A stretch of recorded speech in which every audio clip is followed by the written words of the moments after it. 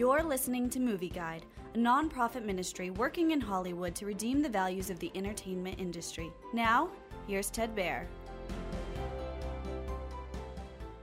Darkest Hour is a suspenseful, patriotic, historical drama about British Prime Minister Winston Churchill's handling of the miracle at Dunkirk during World War II.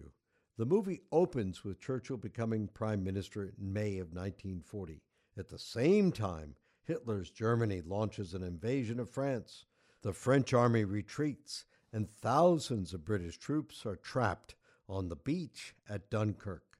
Some think Britain should begin peace negotiations with Hitler to save the British army, but Churchill is not so sure.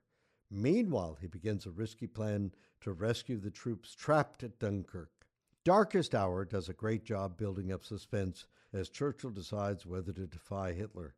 In heavy makeup, Gary Oldman delivers a tremendous performance as Churchill.